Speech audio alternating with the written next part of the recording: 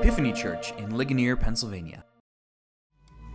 On Friday a thief, on Sunday a king, laid down in grief, but I woke with the key to hell on that day, the firstborn of the slain, the man Jesus Christ laid.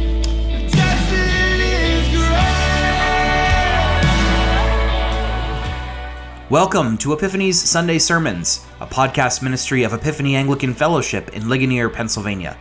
Our church exists to help people discover and rediscover the love of God in the Christian gospel.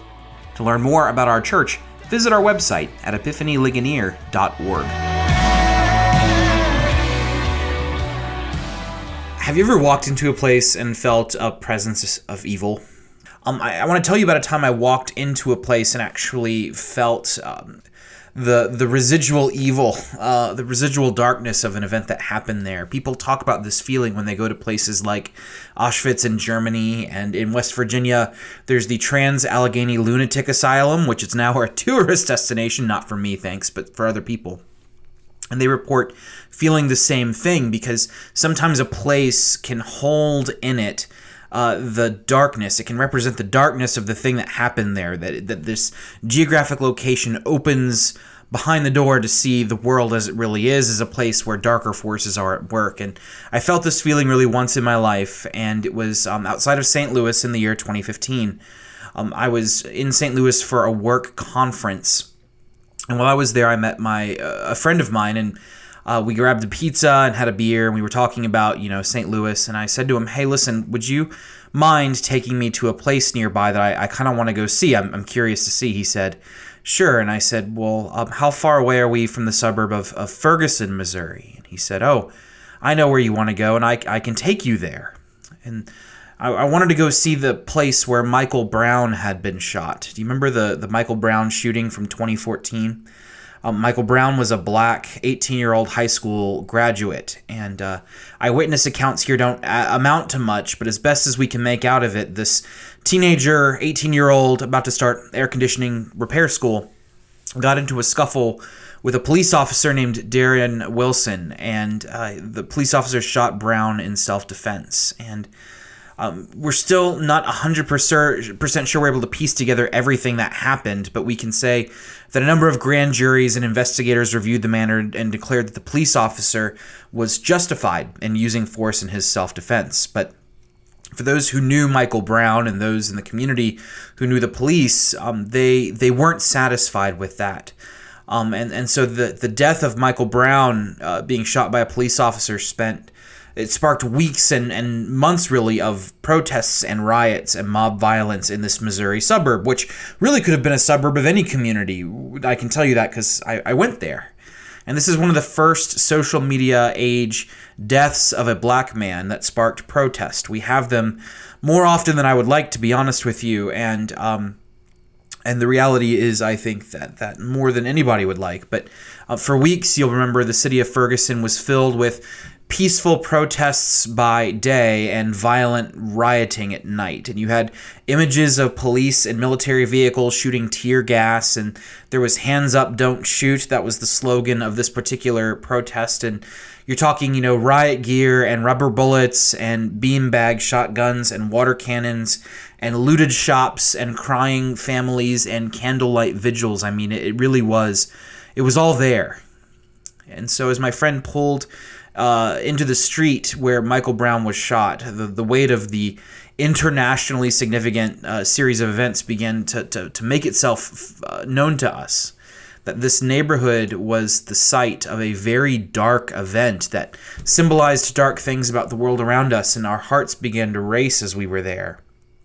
And we didn't want to draw attention to ourselves, not because it was a black neighborhood. It wasn't just a black neighborhood. And we just felt like intruders into this place of sacred pain for the St. Louis community. And so as we pulled up, we saw that there was an impromptu memorial that someone had placed on the nearby sidewalk. They had taken out a chunk of the sidewalk and refilled in the cement, but they had drawn in the cement a maybe 1 foot long outline of Michael Brown's chalk outline from where he had laid on the ground after he was shot. And so we pulled into a nearby parking lot, and my friend and I didn't know what to do because we were so overwhelmed by the sort of significance of where we were visiting at the time. We didn't even get out of the car, but we both decided it was important to say prayers at this point.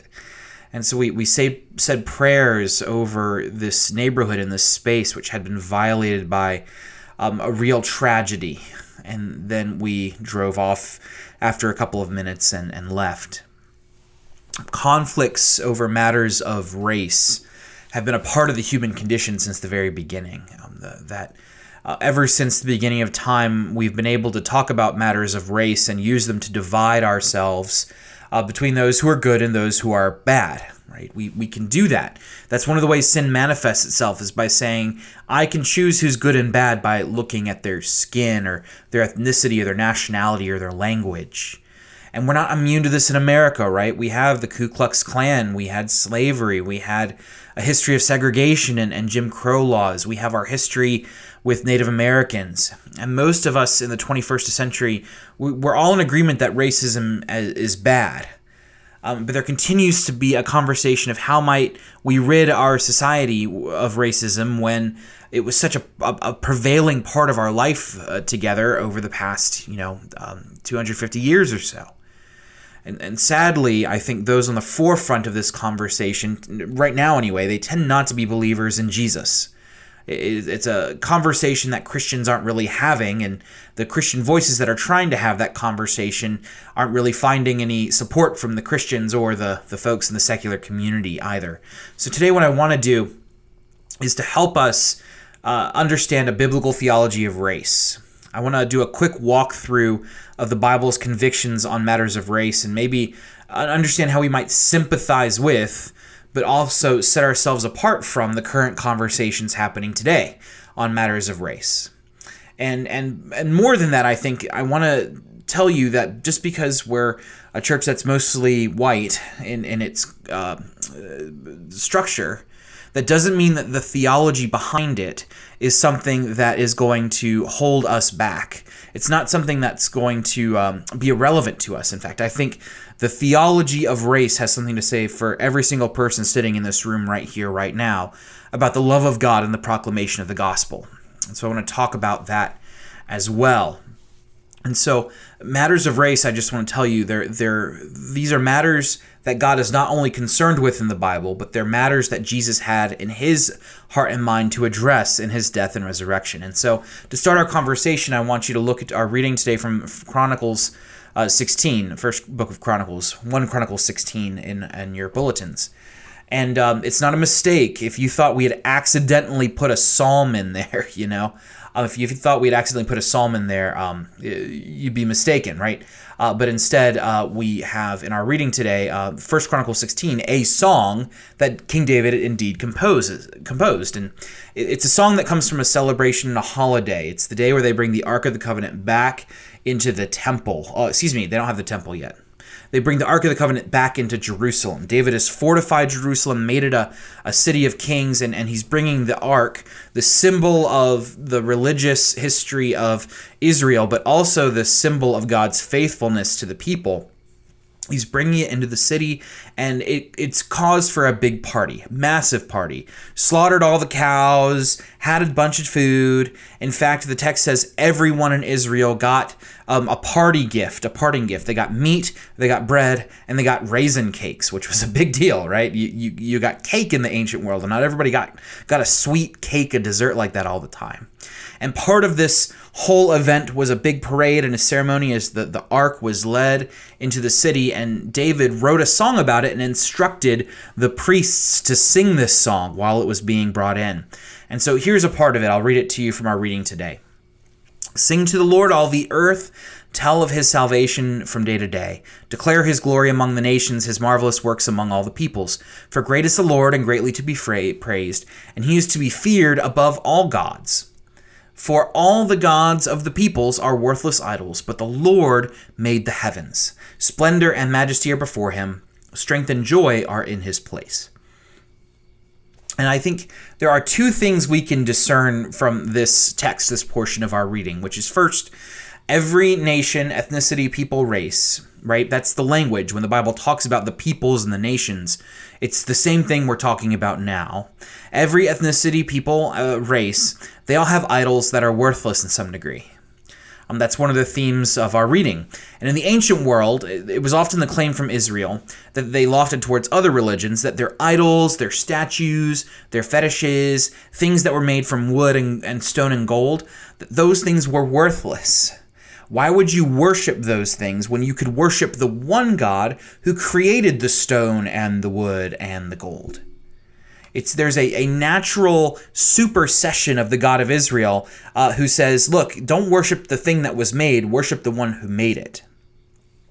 And that's a hard thing to say in our culture nowadays, to put all other sort of races and cultures on an equal playing field by saying none of them are actually great. But that's the reality of the sinful world, is that there is no culture or ethnicity or race that's completely lined up with God's will for the earth.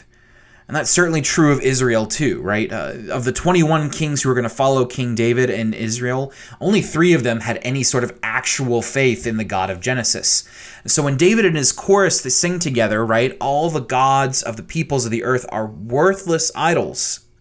He's saying that there's something of deep and eternal worth missing from every culture in the world, including our own, you should take note. That nobody has a sort of fully fleshed out, fully redeemed culture pegged. It's the first thing we can take from our reading. And here's the second thing, is that the people of Israel, part of their job is to bring this thing of deep and eternal worth to the other cultures who have things of temporal and worthlessness, right? They have idols. The people of Israel are not told to sort of keep their, to use Jesus' language, light under a basket.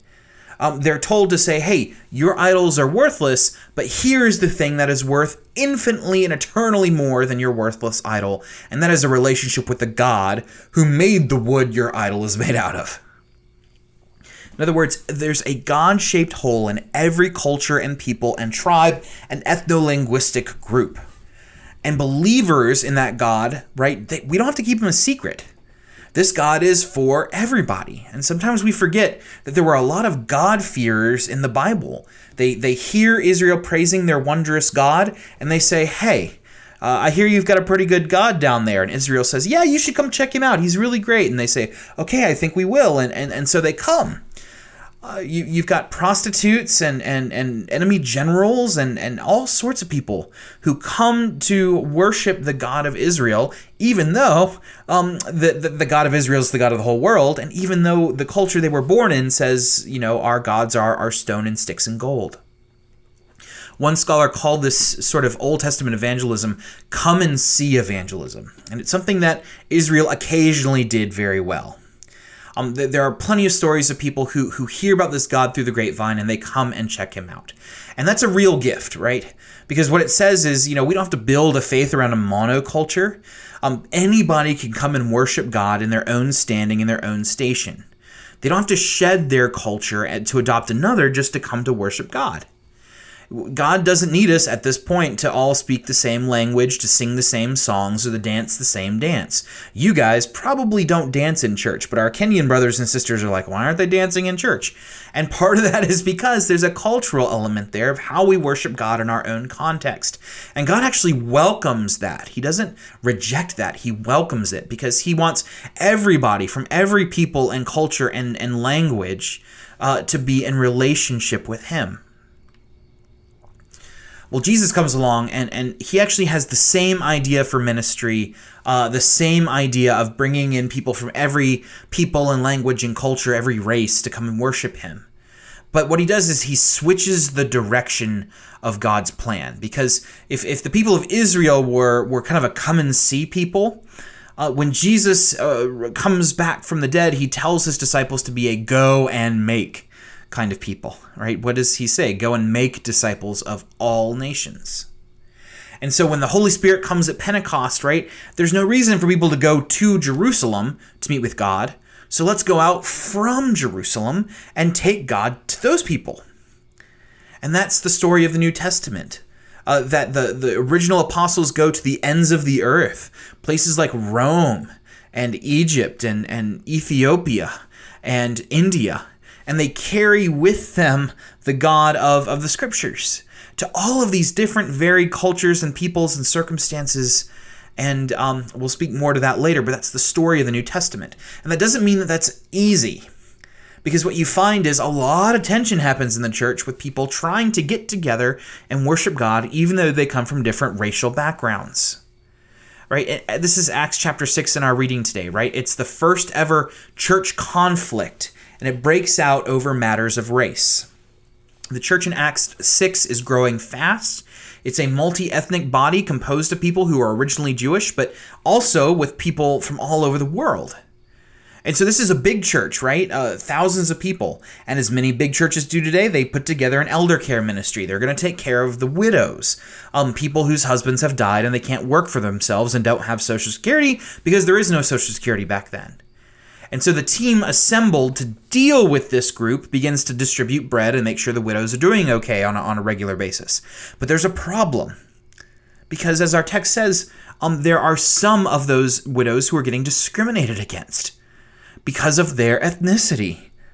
Right? The Hebrew widows are getting the bread, but the Hellenist widows, the people who are not Jewish in their ethnic origin, they're not getting the bread.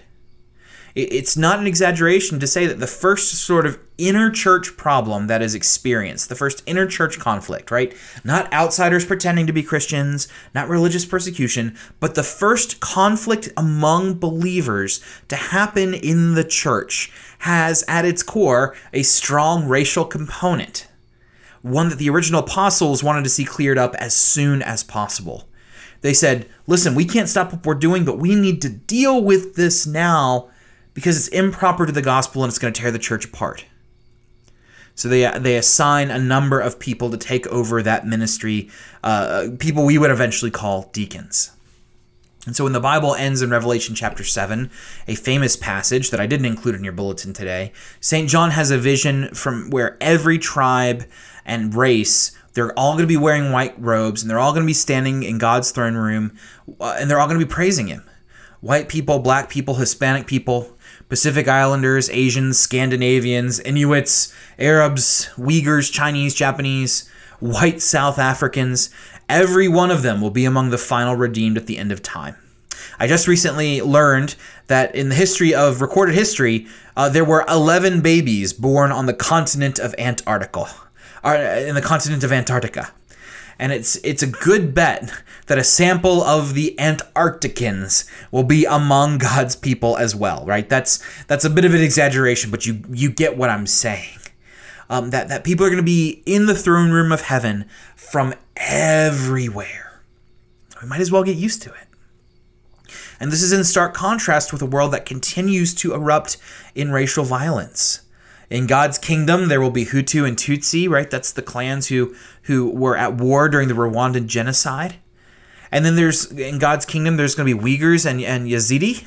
And those were groups that were targeted by genocide by the Chinese government and the Islamic State. But some of those folks from the Chinese government and some of them from the Islamic State, they may have religious conversions and end up in the throne room of heaven too. And the church has not been on the forefront of doing this well.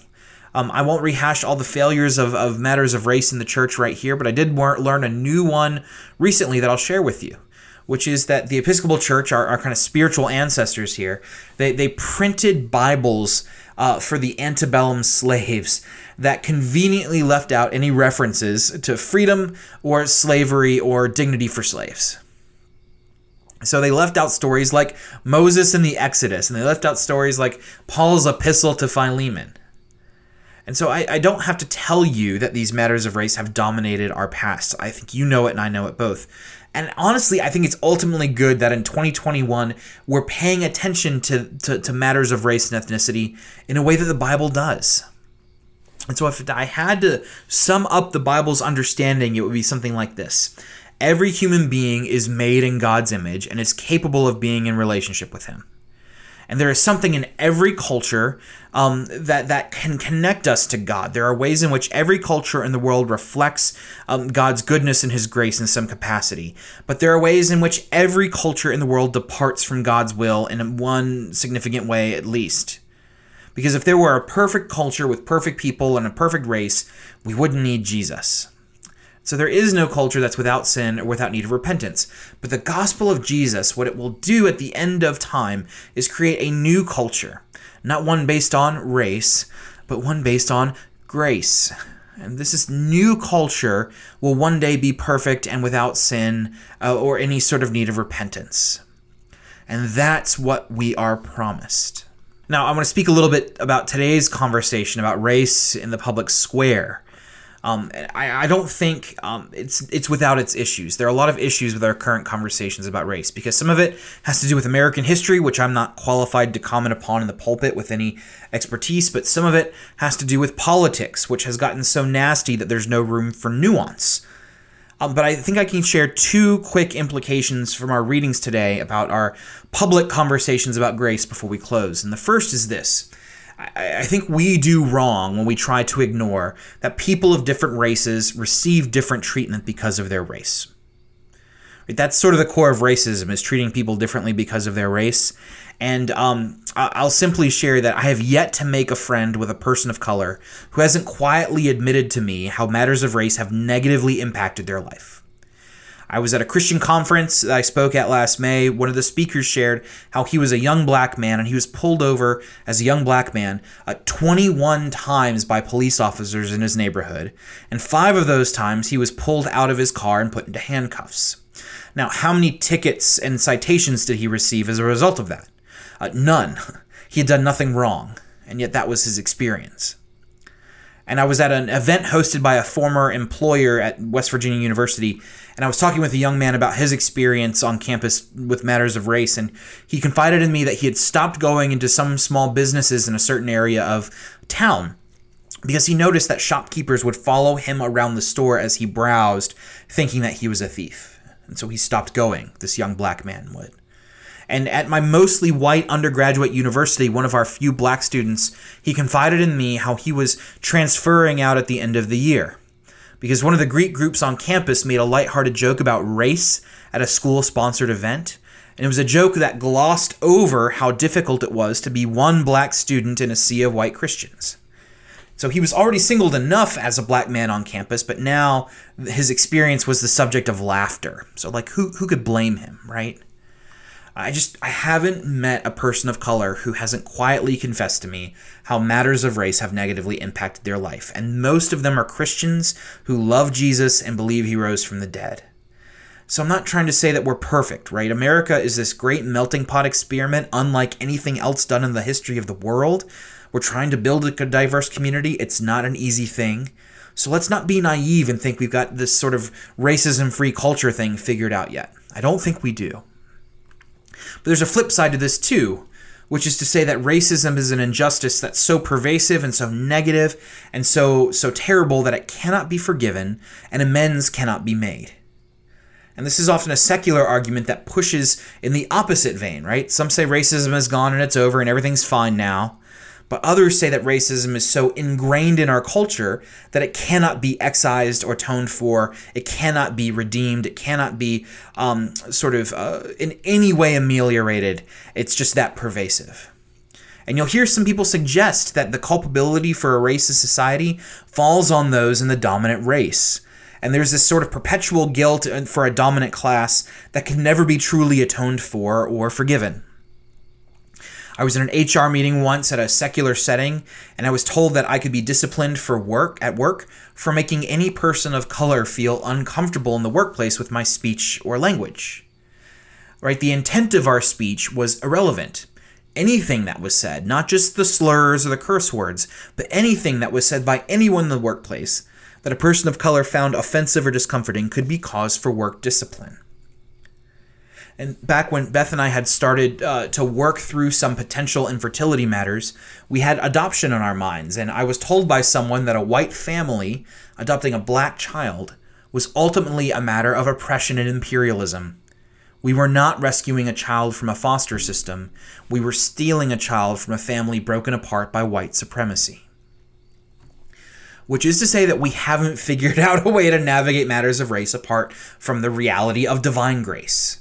Even if most Americans segregate into these smaller monocultures on a Sunday morning in church, I do think we as Christians are better equipped to fight against real pervasive racism in the human heart than our secular counterparts. I think we're better prepared for it. My wife's parents, they attended church in East Liberty. It's called Eastminster Presbyterian. They do a really good job of this. They do a remarkably good job. They love Jesus in an orthodox way. They believe the Christian gospel just like we do. They're Presbyterians. They have a white pastor, but they have a black lead musician. And they have a praise band and a gospel choir and a regular church choir too. And their congregation, they said, we need to reflect the multi-ethnic neighborhood that we live in. And so they do. They have an active, multicultural congregation. And it's been hard work to put together, but they've done as good a job as I've seen anyone do. And so it's a beautiful snapshot of the kingdom of God to attend there on Sunday mornings, because they really are creating something reflective of Revelation chapter 7. But given our own context and Epiphany and Ligonier, these matters aren't forefront on our minds. They're just not the social concerns that matter the most of us, because the Valley is not as diverse as East Liberty. It all seems kind of out there. But this is very important to us nonetheless, because it's very important to your spiritual ancestry.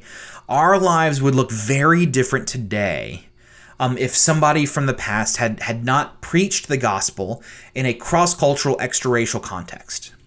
Right? Without somebody preaching the gospel of Jesus' death and resurrection, his coming back to judge the living and the dead, and the repentance for our imperfections. If someone had not told that message across the boundaries of language and skin color and race, friends, if someone hadn't believed in this cross-cultural love of Jesus, friends, today we might still be worshiping trees.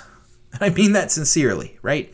Because at some point in the past, a person with dark skin told a person with lighter skin about Jesus' death and resurrection.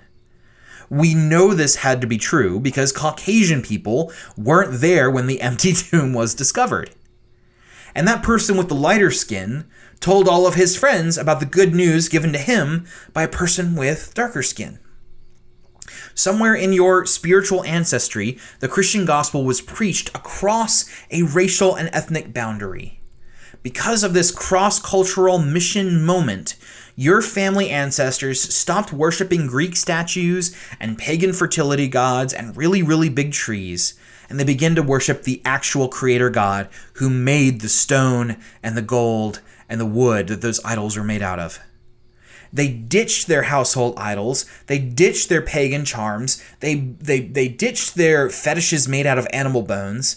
And instead, they all agreed to take on and venerate, not worship but venerate, a T-shaped Roman execution device that their Savior was crucified on. You are sitting here today because a Middle East person some time ago believed that someone like you, different in so many ways from him or her, so far from God that they worshipped the wood and the stone and the gold that God himself had made. They believed someone like you was capable of being in relationship with God, and they loved you enough, despite all your differences, to share with you a cosmic truth that transcended the color of anybody's skin. So let's not be mistaken here, friends. If it weren't for the transracial love of God to sinners, your life would be a lot different. You might be dancing around a maypole at a pagan solstice festival. You might be tying your prayers to a tree branch. You might be kneeling in front of a statue on Sunday mornings. Somebody had to have, in the past, taken the love of God so seriously that they preached the good news to someone radically racially different than themselves, for you to be here today. So let us be thankful then, friends. Let us do the go and make work that God has asked us to do to every race and tribe and people that God would have us to go to. Let's be grateful for those international missionaries who do that work in a tangible way. Because if the love of God transcends race and culture and ethnicity and language, it just might be available to you as well. In Jesus' name, amen. On Friday, a thief Sunday the King laid down in grief, broke with the keys, fell on that day, firstborn of the slain, the man Jesus Christ lay, death in his grave.